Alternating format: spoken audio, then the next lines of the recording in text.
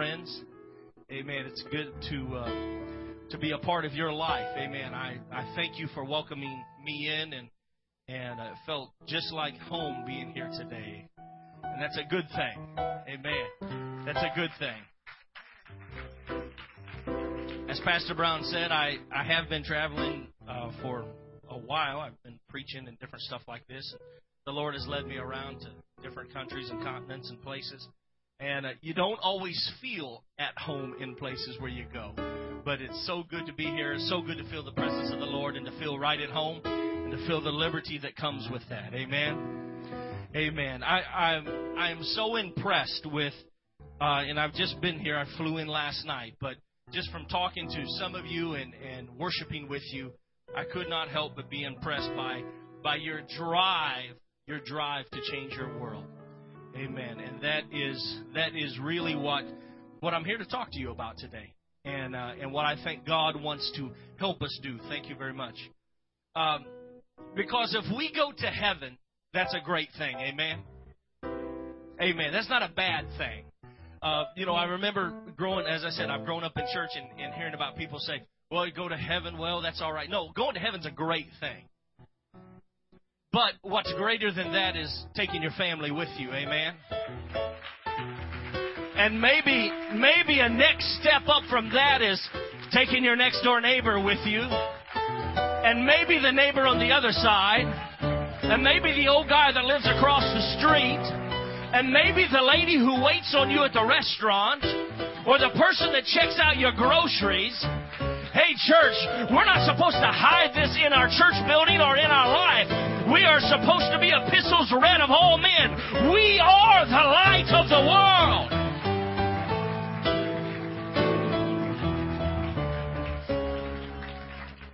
So going to heaven is great, and I get excited about that. But what makes me more excited is to know that I can take somebody with me.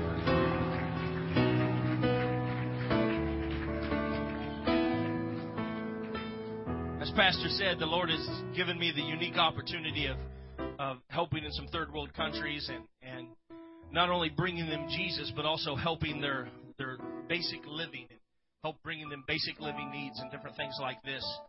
And as thankful and as gracious as they are for food and for water and medical care, I've yet to see them go gaga like they do when you sit down and you open a Bible and you begin to explain to them about a person named Jesus who loves their heart, who loves them.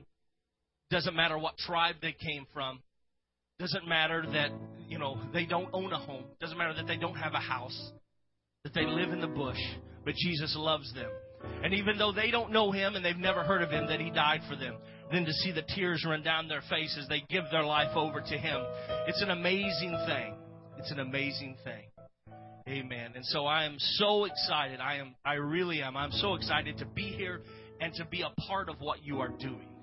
Amen. It enriches my life and it helps me. Amen.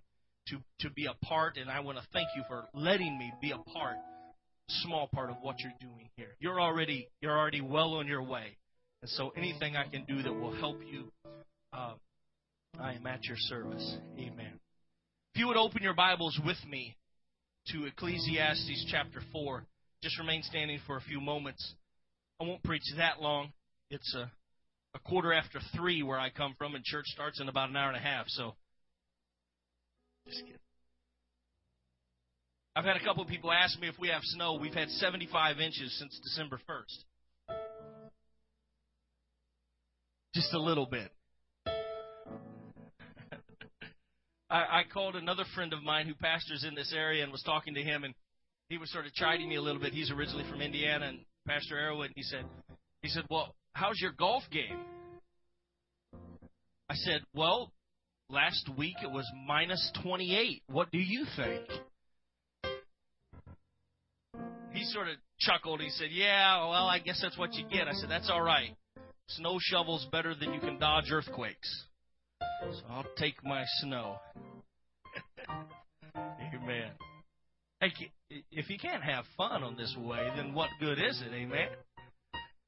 Ecclesiastes chapter 4, and I'll begin reading to verse 7, read down through verse 12.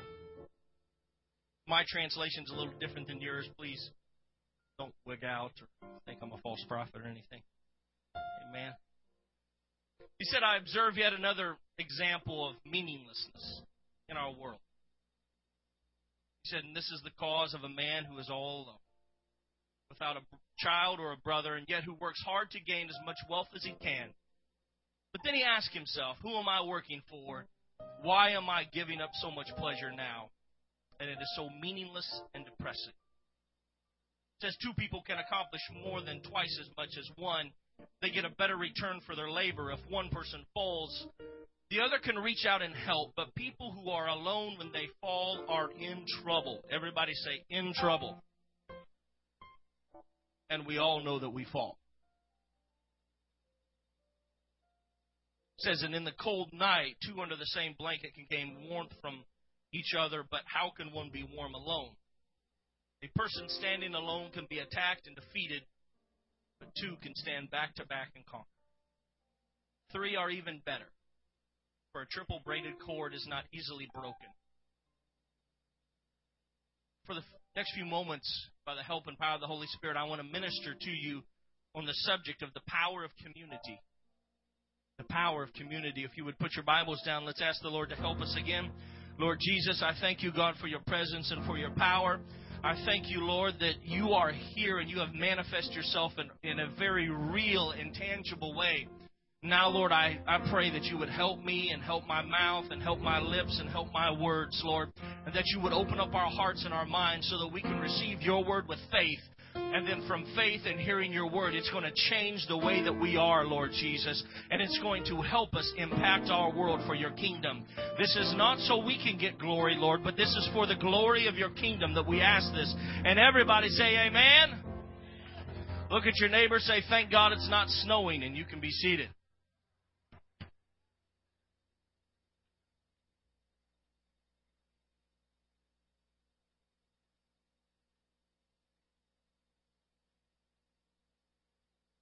The brother that was speaking earlier this morning in the session, you'll pardon me if I didn't chuckle a little bit when he was talking about, even now it makes me laugh, that you guys are coming out of winter.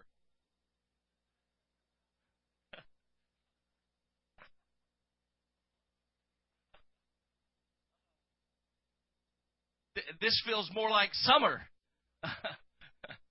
Joke in Wisconsin is everybody wants to know what you're going to do during the summertime, and that all depends on whether or not it falls on a Saturday or not.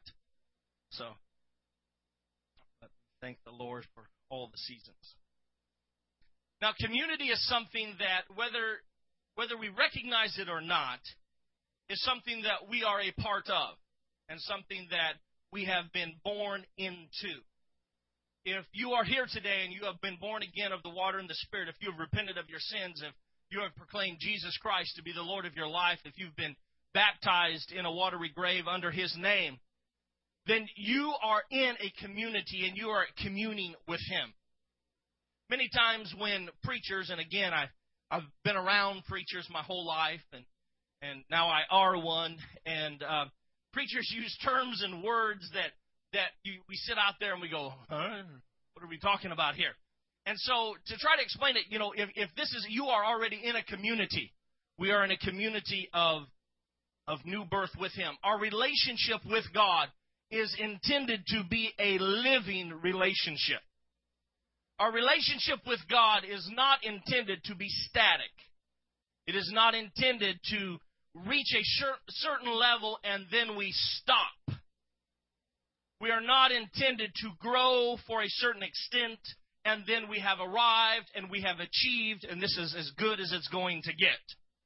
No matter where you are, if this is your first day or if you've been a charter member of this church, let me just reaffirm to you that God has something more for you. I don't care where you are on your walk, and rather I should say it doesn't matter where you are on your walk. God has something more for you. You can be a visitor here today, and if you are, we are so glad that you're here, and it's my first time too. They act a little weird, don't they? Just kidding. That's okay. Come back next week, it'll be much the same. Amen. But doesn't it feel good? Amen. Everyone's so nice, and the presence of the Lord is here. But if you're a visitor here, I want you to know that God has something for you. But I also want you to know that the pastor sitting here today, God has something for him also. And it does not matter where we are on our walk. What matters is that we are on the journey. See, what happens many times is we get sidetracked. We get complacent. We get displaced from our journey, from our community, from our communing with God.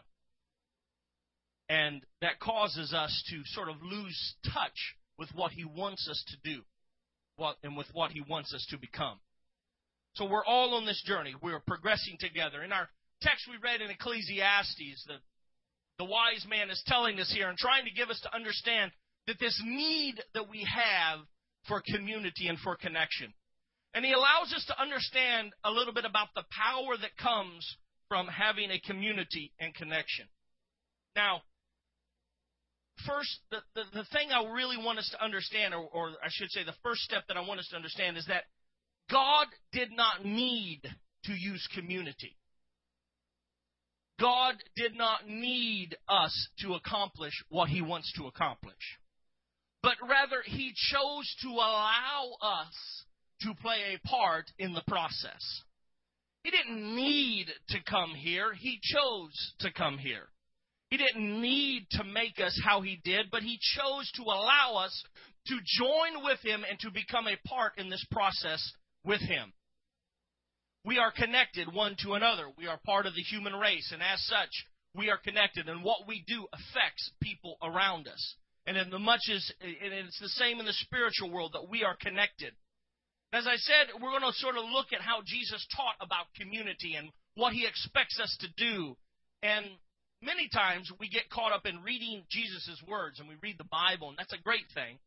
But then we forget to actually look at what He did.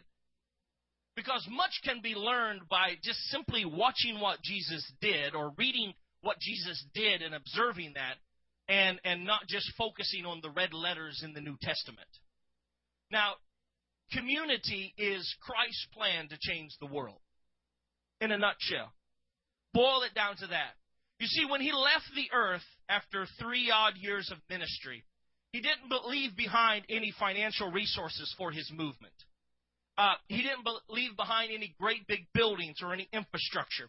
He didn't leave behind any budgets or any buildings. He did not leave behind clout. He didn't leave behind any connections whatsoever. He didn't leave behind anything that we would consider to be crucial to building a movement. We're going to start a business or build a movement or have a church. It's just sort of interesting that Jesus didn't leave any of that stuff. He didn't leave a piano. He didn't leave drums, and I love piano and drums. He didn't leave computers. He didn't leave anything there. All He left behind Him was a small community. He left a small group of 12 people and some of their friends. And these are quite ordinary people. These are not special people. These are not people with extraordinary talents. 2,000 years later, fast forward, we are here today because of the power of the Holy Spirit working through that community. We are direct descendants of that. If you wonder about the power of community, you are experiencing it here today. Now, to tell you and to show you how seriously Jesus takes this notion of community, if you know the New Testament, you can sort of help me with this, but I don't remember ever reading Jesus in the New Testament telling this to a prospective disciple. Don't remember Him ever walking up and saying, I want you to follow me, and I'm putting together this little band of disciples, and we're going to travel around and do some cool stuff. And I want you to be one of them, and I know you're really busy. I know you've got everything going on, and you probably really don't have time to be a part of this group. And plus, well, to be honest with you, some of these guys are sort of weird, okay? Peter just doesn't shut up. The guy is just blah, blah, blah, blah, blah. And Thomas is pretty much negative all the time. And Judas, don't even get me started on Judas. You have no idea what that man's capable of. But they're not normal like you and me. Okay? They're not normal. So I'll tell you what. You can sort of be my disciple offline. You can sort of be my disciple on the self-study method. You can sort of take the distance learning program. And you can just read the text, and if you can, show up to as many of the meetings as possible, but that's no big deal. But you can sort of study me, at your own pace and sort of do your own thing. Jesus never made that offer. At the very beginning of his ministry, his first step was to establish a community. And throughout his entire ministry, he worked and he molded and he taught that community. And he taught them on what he expected the nature of life to be in this new kind of community. He said this is going to be a new type of community where people of different races and backgrounds and educational levels and spiritual awareness, where they're not going to be separated because of this, but this is going to be a community that welcomes all of them in. That this is a community that is deriving its life force, not from the empty rituals of religiosity, but this community is going to derive its life force from the very essence of God himself. And that this is not going to be a community that tries to make everyone the same, but rather is going to try to facilitate a safe place where everyone can grow in the relationship with God. And then as he begins to teach his disciples and as he begins to reach out to them, he then reaches the time where it's time for him to leave. And on the last day when his feet was here on this earth, he looks at them and his command to them was, go and spread this community. Extend this community. I will be with you. Go to the ends of the earth and spread this community.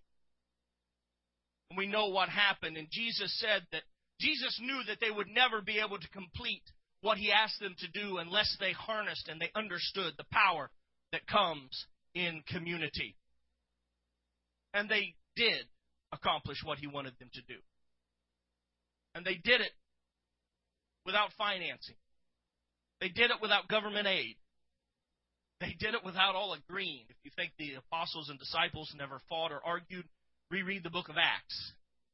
It's quite livid at times. They did it in spite of their disagreements, in spite of their differences, in spite of all of the problems that sometimes seem to beset us. They did it, and yet we are a product of it here today. We're a product of the power of community. Now, the reason why I'm pointing this out is not to get us to focus on our differences, but rather to get you to understand that in a community, and in the community that God is wanting to birth and God is wanting us to be, we are not all going to be the same. We can't. We would drive each other nuts. I am so thankful that the Lord made me smart enough not to marry someone who's like me. Because I couldn't handle that. And if you can imagine, if we're all in this community and we all have the same gifts and we all have the same talents and we all think the same way, it won't be long until, we're all separate communities. We're all individuals. I want us to look at a couple dynamics in this type of community that Jesus is wanting to have. A community that does what he taught them to do. That first we grow in relationship. We grow in community with the vine. We grow in community with him. And the first dynamic I want you to look at this community is that Jesus is the center of the community. Jesus is. And please understand and don't read into anything that I say when I'm not anti-church. I'm not anti-church buildings. I go to a church that has a very large church building, and the Lord has blessed us, and I've helped build church buildings and that. But the church is not the center of the community. And the building is not the center of the community. And if the church or the building ever becomes the center of the community, then we begin to build on sand and not on the rock anymore. And what happens is when, the building has to be changed, then people feel disenfranchised with the community. This is the reason why I know this would never happen here. But I've been affiliated and a part of some churches that, if you move the piano from one side to the other side, it took an act of God and people walking on water, and there needed to be a disembodied hand that wrote it on the wall. Sort of drew an X on the floor where you were allowed to place the piano. And what happens, and the reason why it happens that way is because people have thought that the church building is the center of the community. And they've forgotten that God did not establish, these buildings, and this is a beautiful building, and this is a nice place, and you're all great people, but we are not the center of the community. And if we become the center of the community, then it's our community, and it's no longer His community. And the problem that happens with that is because everyone is created in the image of God, not in the image of Jose. And what happens is we then try to become God. We try to recreate them in our own image. This is what happens in churches. Not this one, but other ones. It's what happens in churches. New believers come in and they seek after God and they're hungry after God. And we look at them and we say, great! And here's how you can become just like me. Not realizing that we stifle their growth and we restrict them down because we are not them. And God may have them destined to do something that's so much greater than what we're going to do. I mean, can you imagine if Ananias would have showed up to Paul, who's sitting there blind, and said, listen, this is what you need to do, Paul. You need to go and do exactly what I've done. It would have limited Paul's effectiveness, and he could have not have performed and done what God wanted him to do. But because Ananias was secure enough to understand this is God's community, and it's not my community, I'm going to help you to do whatever you need to do. I mean, think about this. Think of the jealousy that Ananias could have had. He's only mentioned in the New Testament, I think, 3 times. Paul gets to write 2/3 of it. What's up with that? He could have got jealous. He could have got sidetracked, but he understood Jesus is the center of this community. He is the reason. He is the center. He is the cause. Churches and Christians that lose this dynamic are doomed to failure. They are doomed. And they're not doomed because they don't mean well. They do mean well. But they're doomed because, and I should say they're not doomed because they don't even accomplish good stuff, because they do accomplish good things. But they're doomed because they've become separated from their life force. You see, just as a plant cannot grow if it's separated from its roots, Jesus said, you are attached to the vine, and as long as you stay in me, you will grow and you will flourish. But when you become detached from me, that is when life ceases to flow through you. And in this community that God wants us to have, in the power of the community, He is the very center. He is the epicenter of it. And all life flows from Him. And what is so awesome with that is God knows what brings me to life, and He knows what brings you to life. And He can infuse all of us with life through the power of His Spirit.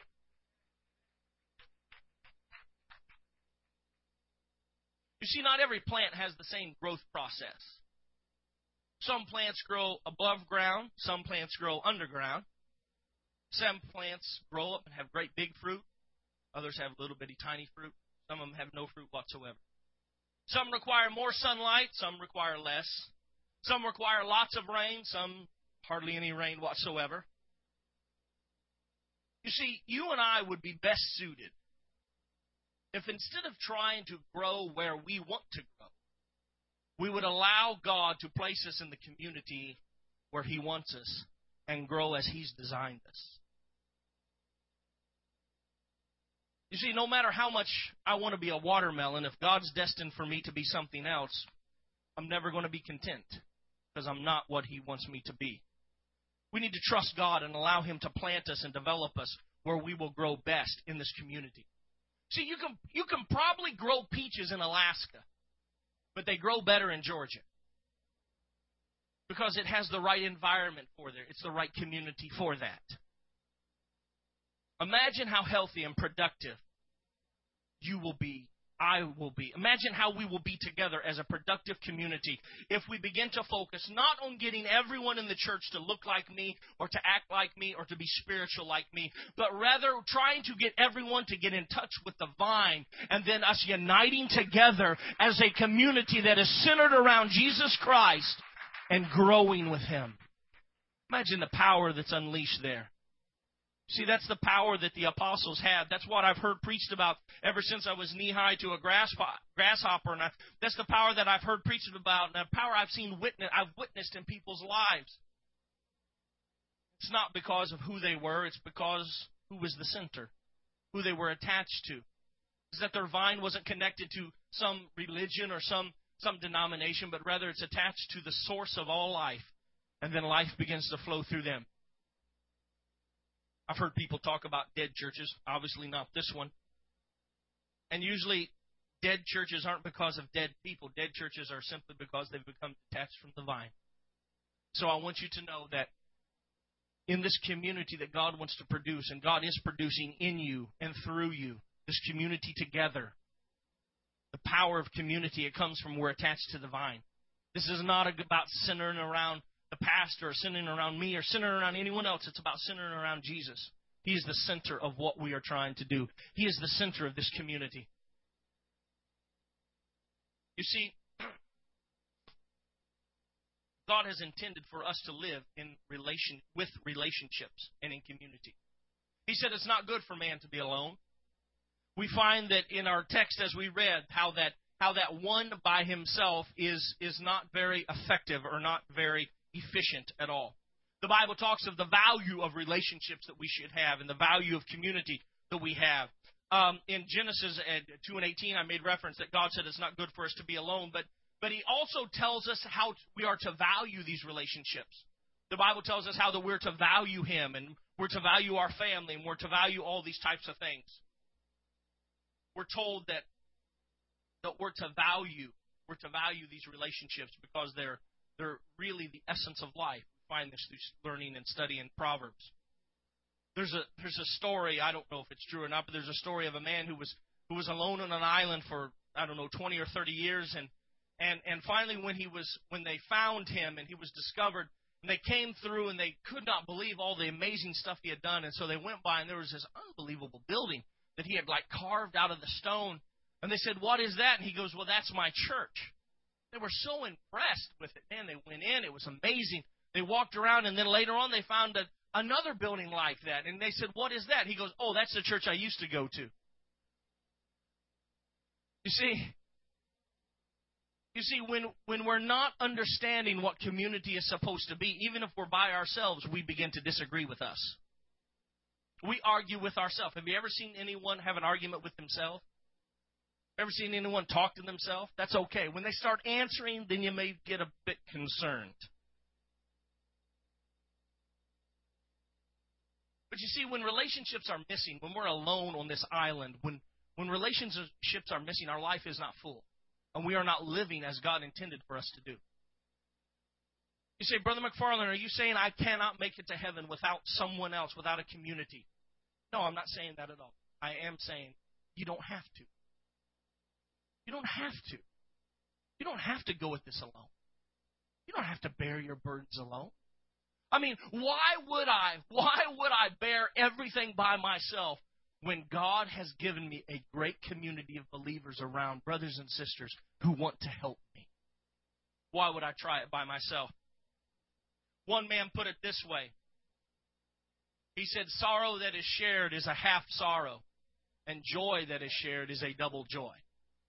And I believe that is how God has intended for us to live in this community, sharing our joys, sharing our sorrows, us getting under the burden together. There are two particular stories I want us to look at in the New Testament that show what happens in a life that is with community and a life that's without community.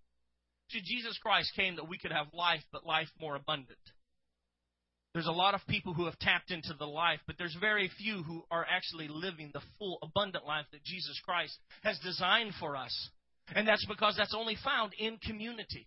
When I share it one with another, that's the only place I find this abundant life. In John chapter 5 and verses 1 through 7, the Bible tells us a little story here, and I'll read some parts of it, and you've probably heard of it before. It says, "Afterwards, Jesus returned to Jerusalem for one of the Jewish holy days. And inside the city, near the sheep gate, was the pool of Bethesda, with 5 covered porches."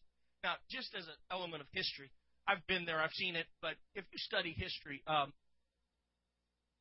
can I put this delicately? You didn't just hang out at the sheep gate. Okay, wasn't the most pleasant place to be. I don't know if we've had anybody here that's ever grown up on a farm, or you ever been around a lot of livestock. But if you are, you get 100 sheep together, it's not a tranquil setting, okay? There's a lot of noise. There's a lot of smells. This is not the place to relax.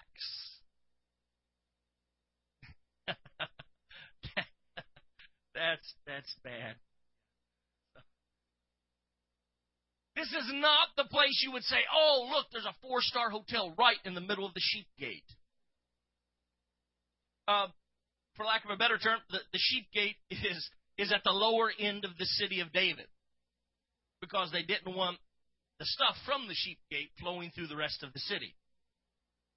So here's where this man is. Here's where this porch is. This pool of Bethesda with 5 covered porches. The Bible says that crowds, in verse 3 here, crowds of sick people, blind and lame or paralyzed, would lay on the porches. They would lay there for a period of time, and then the Bible says that an angel would trouble the water, would stir the water, and the first person who could get into the water would be healed or delivered. So we find that they're laying there, and verse 5 says, and one of the men laying there had been sick for 38 years. That's a long time to be laying around a bunch of sheep. 6, it says, when Jesus saw him and knew how long he'd been ill, he asked him, would you like to get well? And I want to show you something here, what happens. You see, this is what happens when you're out of touch with community. Jesus, who by now is a famous individual. Jesus, who people have heard what he's done. He has done amazing things. He has already turned the water into wine. He has already healed several people. Jesus looks at him and says, do you want to be well? And this man says, I can't. Well, Jesus didn't say, do you want to make yourself well? He said, do you want to be well? This man says, I can't. He said, for I have no one to help me into the pool when the water is stirred. For I'm trying to get in there, someone else always gets in. See, this is a story of an individual who was not connected to a community of faith. This is a man who has been here sick for 38 years. And he's not sick because he wants to be sick. He doesn't want to be sick. And he's not laying there because he's lazy. He's not laying there because he doesn't have the desire or the drive. He is laying there because he has detached himself from a community of faith and he has no help. Boy, I cannot help believing that there are not hundreds of thousands of people within walking distance of this very lighthouse who are much like this lame man at the pool of Bethesda, who are laying beside the pool, and every once in a while they've had an encounter with God. Every once in a while. There's been a stirring of their heart. Maybe it was a tragic event that happened to them. Maybe it was something that they witnessed. Maybe, I don't know what all stirs people's hearts. But something happened that stirred their heart. And they really wanted to step out. But they're not part of a community. And every time they try to do it on their own, it always crashes and burns. You see, this man, he was left in need. He was discouraged. He was without hope. Notice, he didn't even believe he could be well anymore.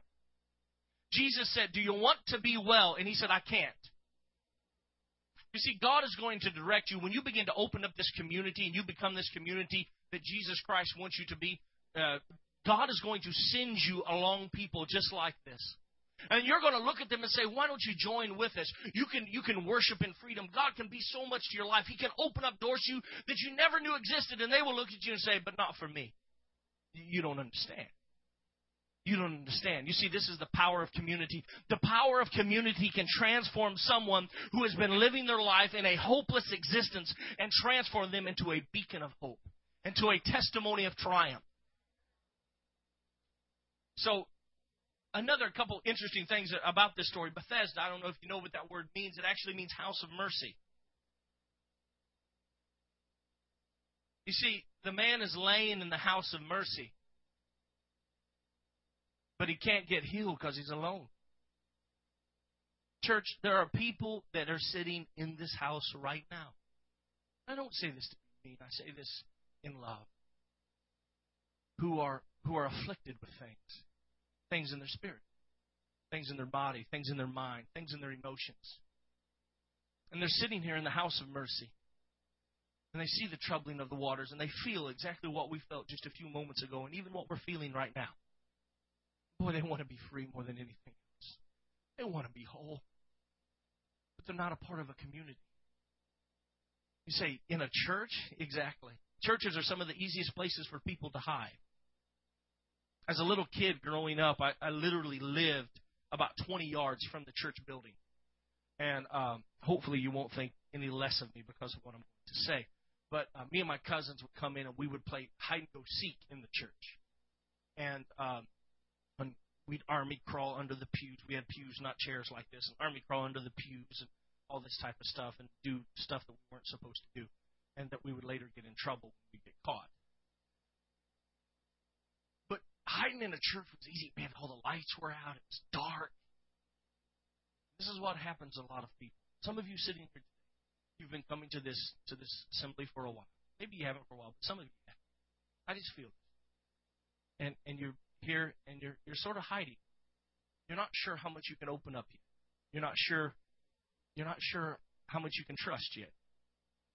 You're not sure if you can be made whole yet. And I don't know you and I don't know what's going on in your life, so please accept this from the Word of God and from the Spirit of God. You can stop hiding today. You don't have to hide anymore. God did not lead you. God did not lead you to this place, to this house of mercy, so that you could stay sick. He did not lead you to a community that has Christ at the center of their heart, so that you can continue to go through the same sickness and illness that you have. He has led you here because here is a body of faithful friends that will help you. And they will put you in the water. And they will bring you to Jesus.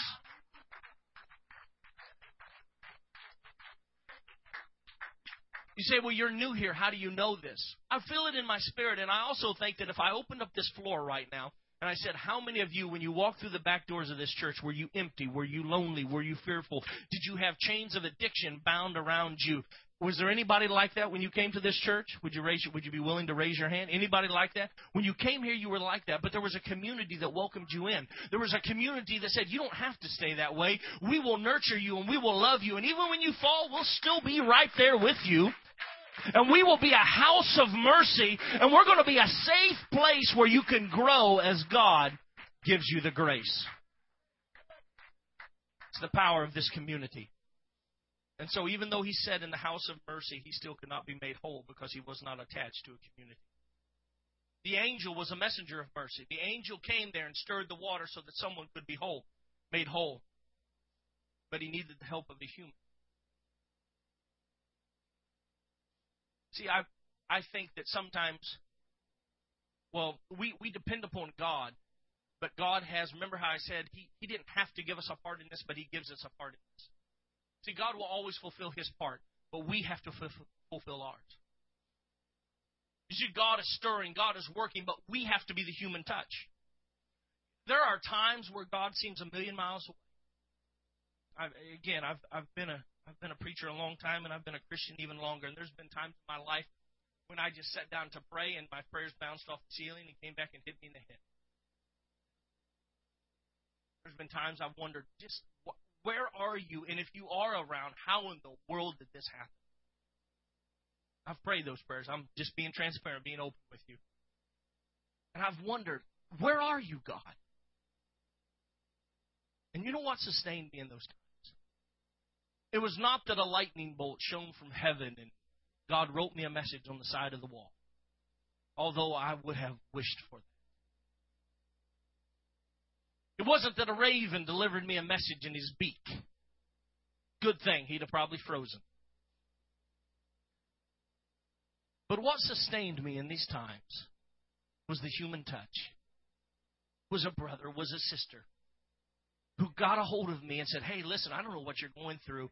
God just, this scripture, I was reading this scripture and God put your name in, and I just want to share this scripture with you. Man, it ministered to me. You see, even though we're in the house of mercy, and even though we feel His mercy and His love here, God still has a part for you to play, church. You are still the community. He is the center, but you are the community. And the people are only going to get to the center if the community brings them in, if we bring them together.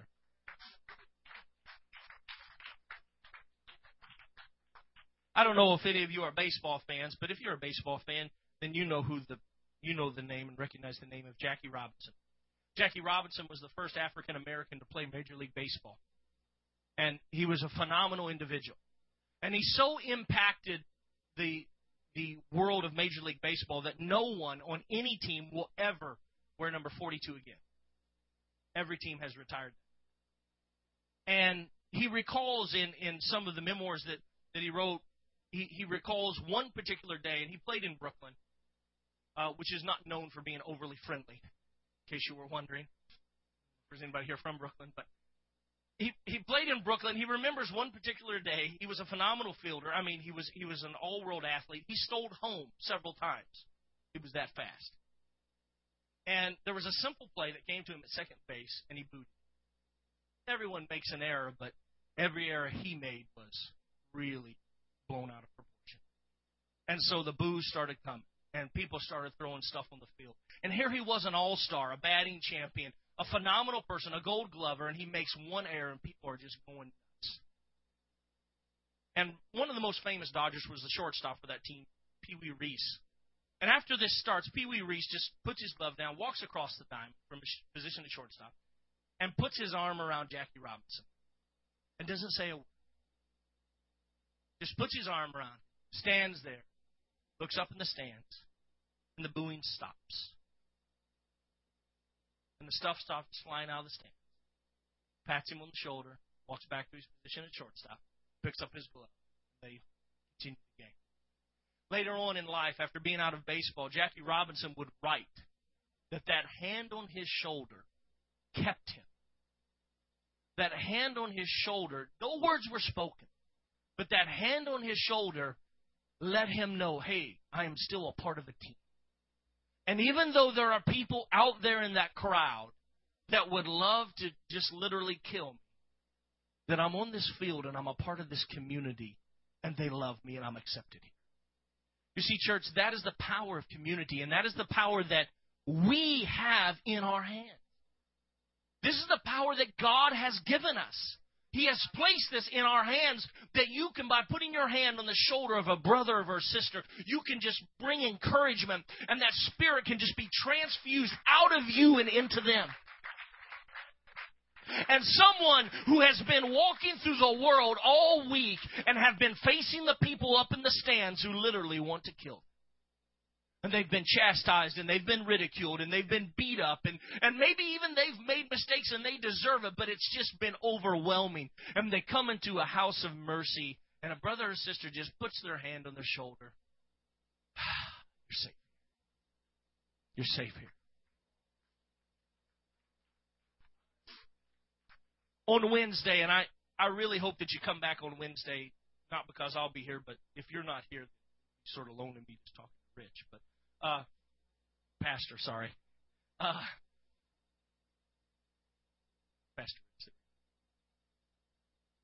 But on Wednesday, I want to talk to you about how that this community that we feel when we have here, you can have it at your home.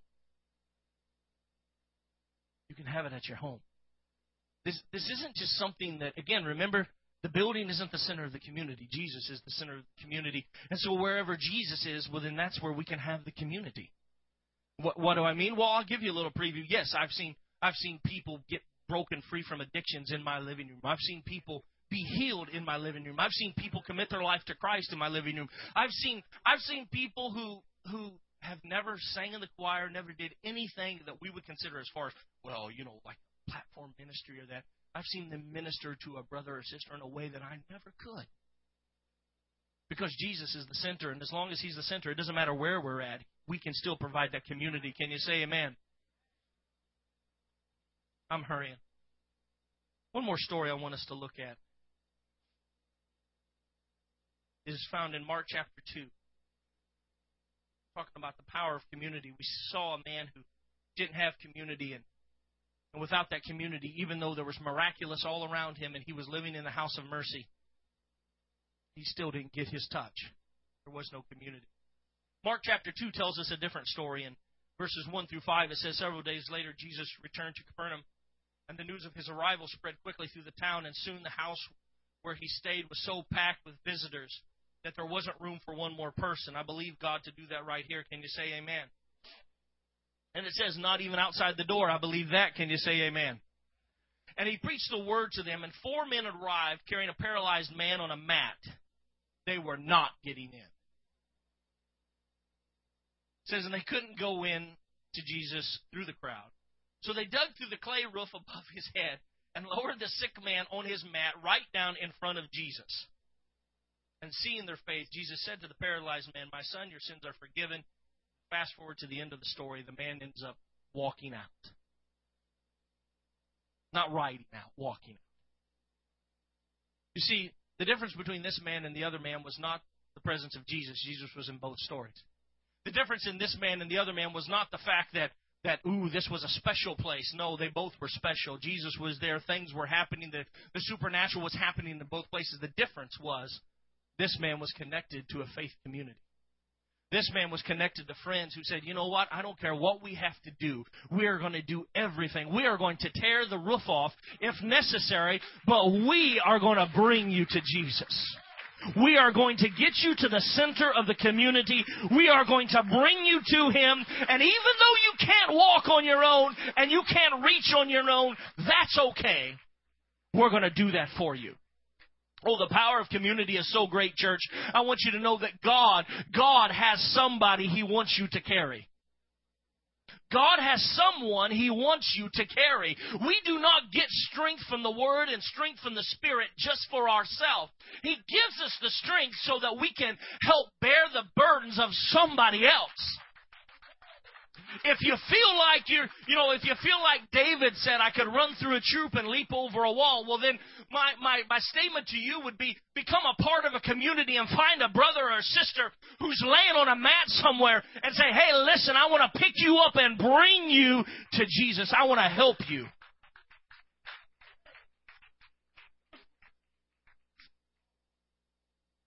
But we have to be mindful. We have to be aware. See, this man had a relationship with friends. It takes really deep friends to do this. I mean, these guys went the extra mile. They didn't say, well, we're here and there's a lot of people, we can't get inside. Sorry, we tried. No, they said, here, it's packed. We can't get inside. Let's tear the roof off. There's no one up there. Now, I've often wondered, and this isn't in the Scripture, but I've often wondered whose idea it was to go on the roof. Because if it's not the guy on the mat, guys, what are you doing here? Well, we're going to get you to Jesus. Yes, but we're on the roof. That's okay. Leave that to us. Well, I'm feeling a little unsure of that plan right now. That's okay. See, here's what I'm trying to say. Is there some times when you're laying on the mat that you don't have faith?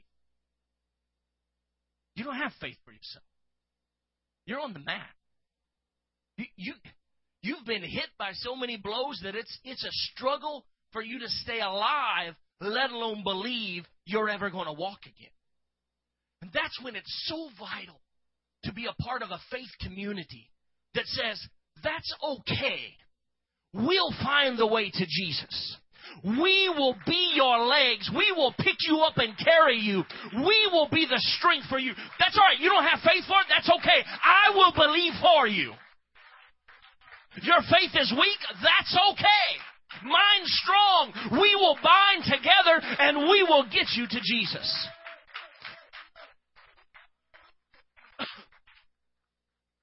These 4 friends changed this man's life forever. Changed this man's life forever. He got healed spiritually and physically. Notice Jesus looks at this man. The first thing He says, your sins are forgiven. And they say, what? He goes, well, okay, for the rest of you carnal folks, stand up and walk too. Church, we have to understand that God is far more concerned with what's going on inside than He is with what's happening outside. He's so much concerned with us finding community and finding that insight and that inner peace and that joy that's lasts and that peace that resides within us. We get distracted by what happens in the peripheral. We get distracted by what happens in the world. And I'm not saying that what happens in the world isn't real. No, I understand that it's real.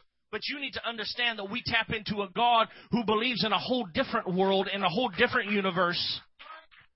And it's real also.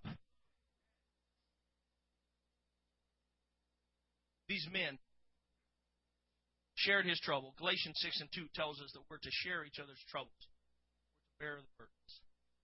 This man lay helpless, trusting on the goodness and the faith of his brothers, and they didn't let him down. Stand with me if you would.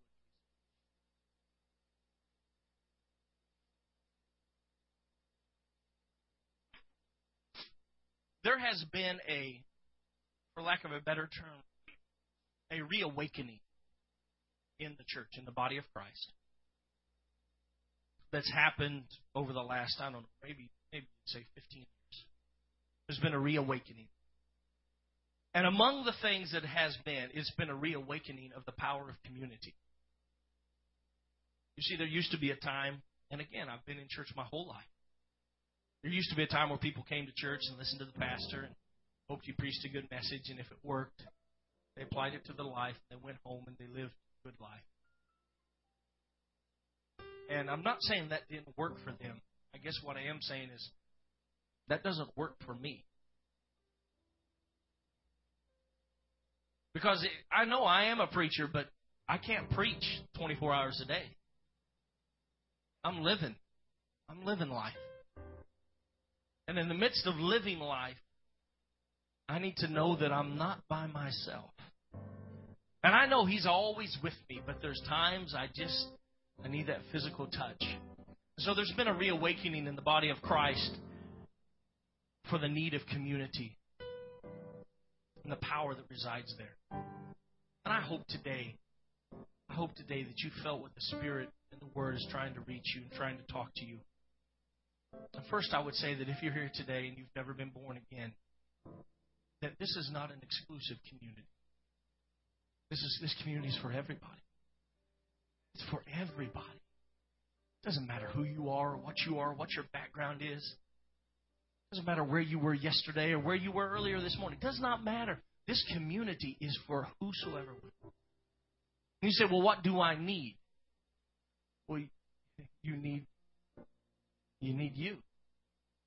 Because that's what this community is. It's about people. And so, if you're here today and if you're feeling alone, if you're feeling fear, if you're feeling abandoned, if you're feeling any of these things, I want you to know that you are in a safe community today. That you're in a community that wants to help you. And if that means giving you a ride home, or if that means helping you find a meal, we'll do that. But we want to bring you to the center, to Jesus, because He's going to make it so that you never thirst again. And you may think the only thing you need is another meal, but He's going to awaken that true hunger that's inside of your heart. That hunger that reaches for peace, that reaches for acceptance, that says, I just wish I had someone that would love me. In spite of what I've done and in spite of what my past has been, I just wish there was someone who would wrap their arms around me. That someone is here. It's Jesus. But you're in a safe community that will do that also. And if you're here today, if you're a saint of God, and you're feeling like you've been knocked down on the mat a little bit, then I want you to know you're in a community here too.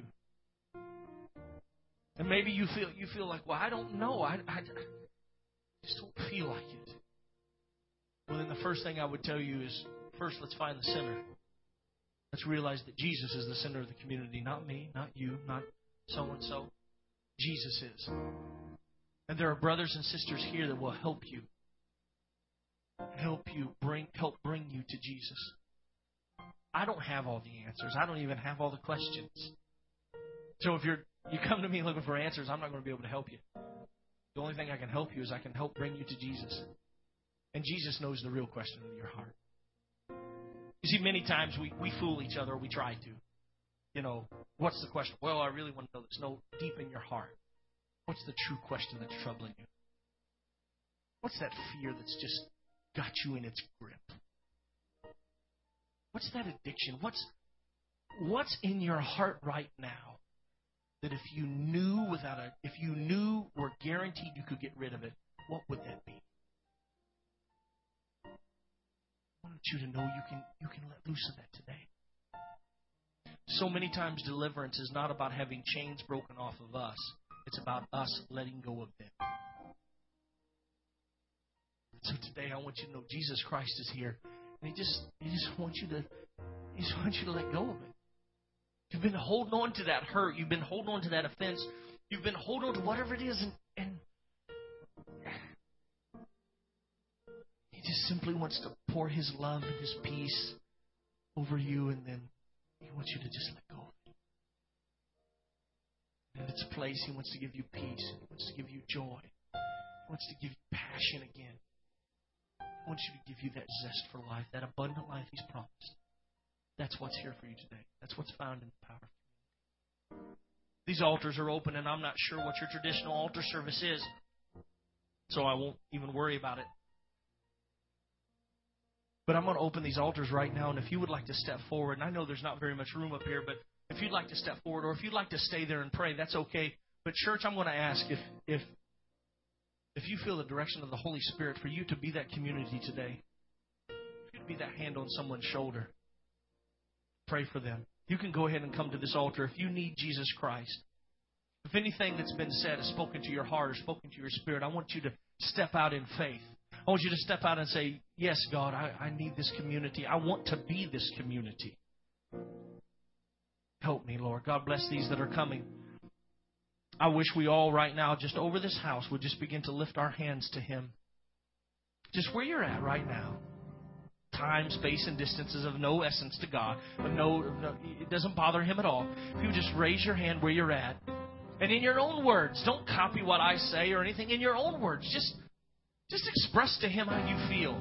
If life is just stunk and it's not being good, and that's how you talk, then talk that way to Him. You're not going to offend Him. You don't have to use the King's English or New King James Version or anything like that. Just open up to Him and say, Jesus, this has just been a bad week, God. I don't know if I can go through another week like this. I don't know if I can handle this, God. I need something. Right now, God is going to begin to minister to you in this house right now. Right now, as you begin to let loose of those fears, and you begin to let loose of those addictions, you begin to let loose of those hurts and those offenses, you begin to let loose of those sins, and you ask God to forgive you. His blood will begin to flow freely over this place, and you will walk out of here today a brand new creature in Jesus Christ. That's right. Just begin to cry out to Him. Just begin to reach to Him. That's right. Jesus, I love you. Jesus, I need you. Oh, that's right, dear brother and sister, if you would just allow the Holy Spirit to lead you and put your hand on someone's shoulder and be that human touch for them right now. Oh, yes, let's just reach unto God. We're all part of this community where Jesus is the center. And it doesn't matter if I've been in church my whole life or this is my first day. We all need Jesus. We all need Jesus. Right now, just get real with God. Just get real with God. It is His will that every need be supplied. You are important to me. I need you to survive. I need you. You need me.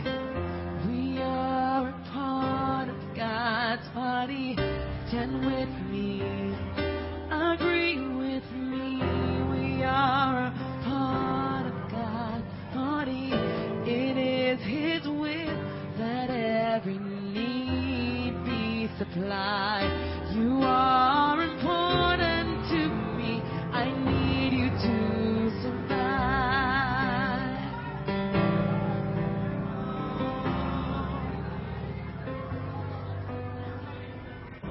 I pray for you, you pray for me. I love you, I need you to survive. I won't harm you with words from my mouth. I love you, I need you to survive. I'll pray for you, you pray for me. I love you, I need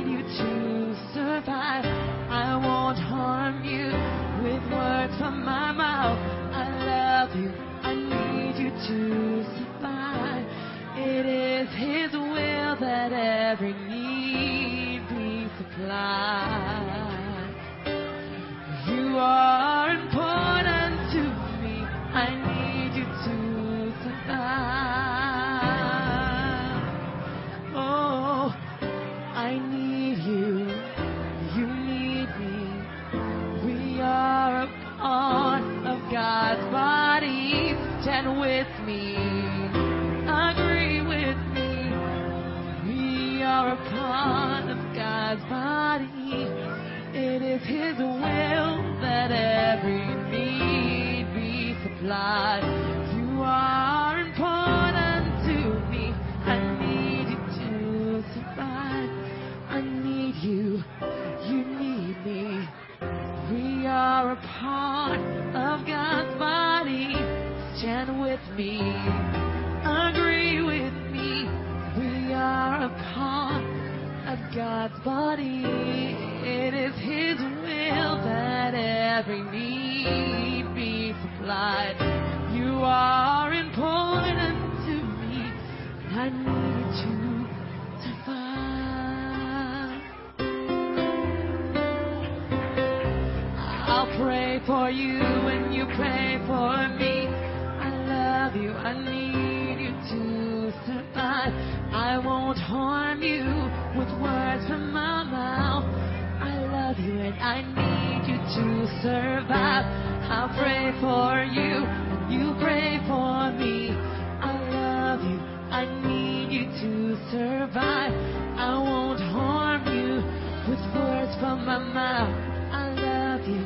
I need you to survive. I'll pray for you and you pray for me. I love you. I need you to survive. I won't harm you with words from my mouth. I love you. I need you to survive. It is His will that every need be supplied. You are important to me. I need you to survive. I need you. You need me. We are a part of God's body. Stand with me. Agree with me. We are a part of God's body. It is His will that every need be supplied. You are important to me. I need you to survive. I need you to survive. I need you to survive. I'll pray for you. You pray for me. I love you. I need you to survive. I won't harm you with words from my mouth. I love you. I need you to survive. I'll pray for you, and you pray for me. I love you.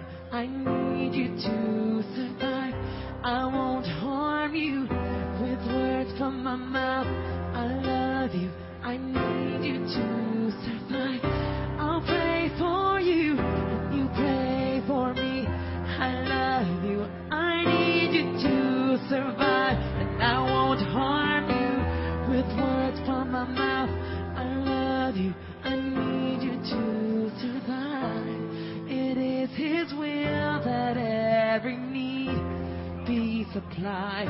You are important to me. I need you to survive. I need you. You need me.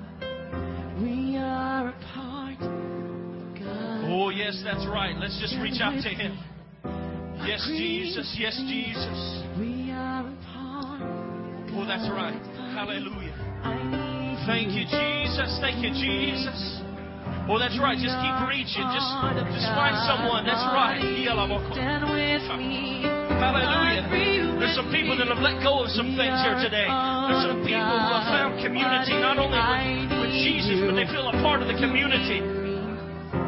They've let those fears go. They let that loneliness go. They let that abandonment go. They let that offense go. Oh, that's right. Just begin to let Jesus use you right now. God's body. I need you. You need me. We are a part of God's body. Stand with me. Agree with me. We are a part of God's body.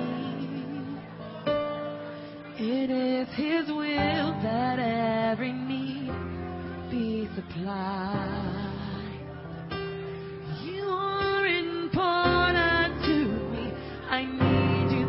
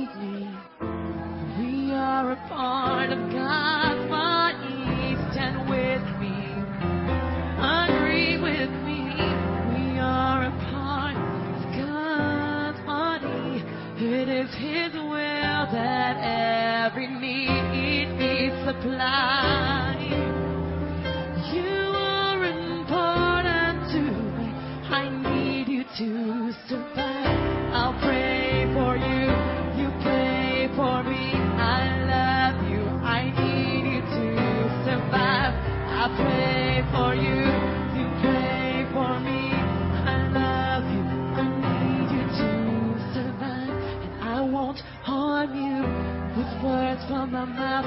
I won't harm you with words from my mouth.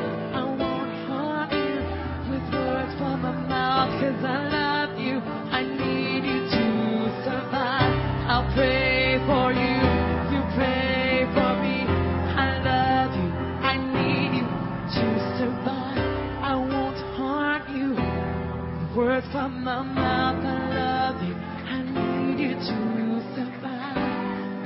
It's His will that every need be supplied. You are important to me. I need you to survive. It is His will that every need be supplied. You are important to me. I need you to survive. It is His will that every need be supplied. You are important to me. You're important to me. I need you to survive. You are important to me. I need you to survive. You are important to me. I need you to survive. I'll pray for you. You pray for me. I love you. I need you to survive. I won't harm you with words from my mouth. 'Cause I love you and I need you to survive. I'll pray for you. You pray for me. I love you and I need you to survive. I won't harm you with words from my mouth. I love you and I need you to survive. I'll pray for you. You pray for me. I love you. I need you to survive. I won't harm you with words from my mouth. I love you. I need you to survive. It is His will that every need be.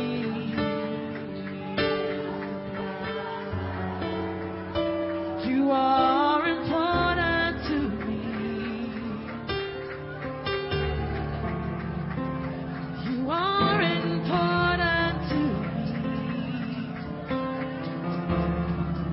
I need you to survive.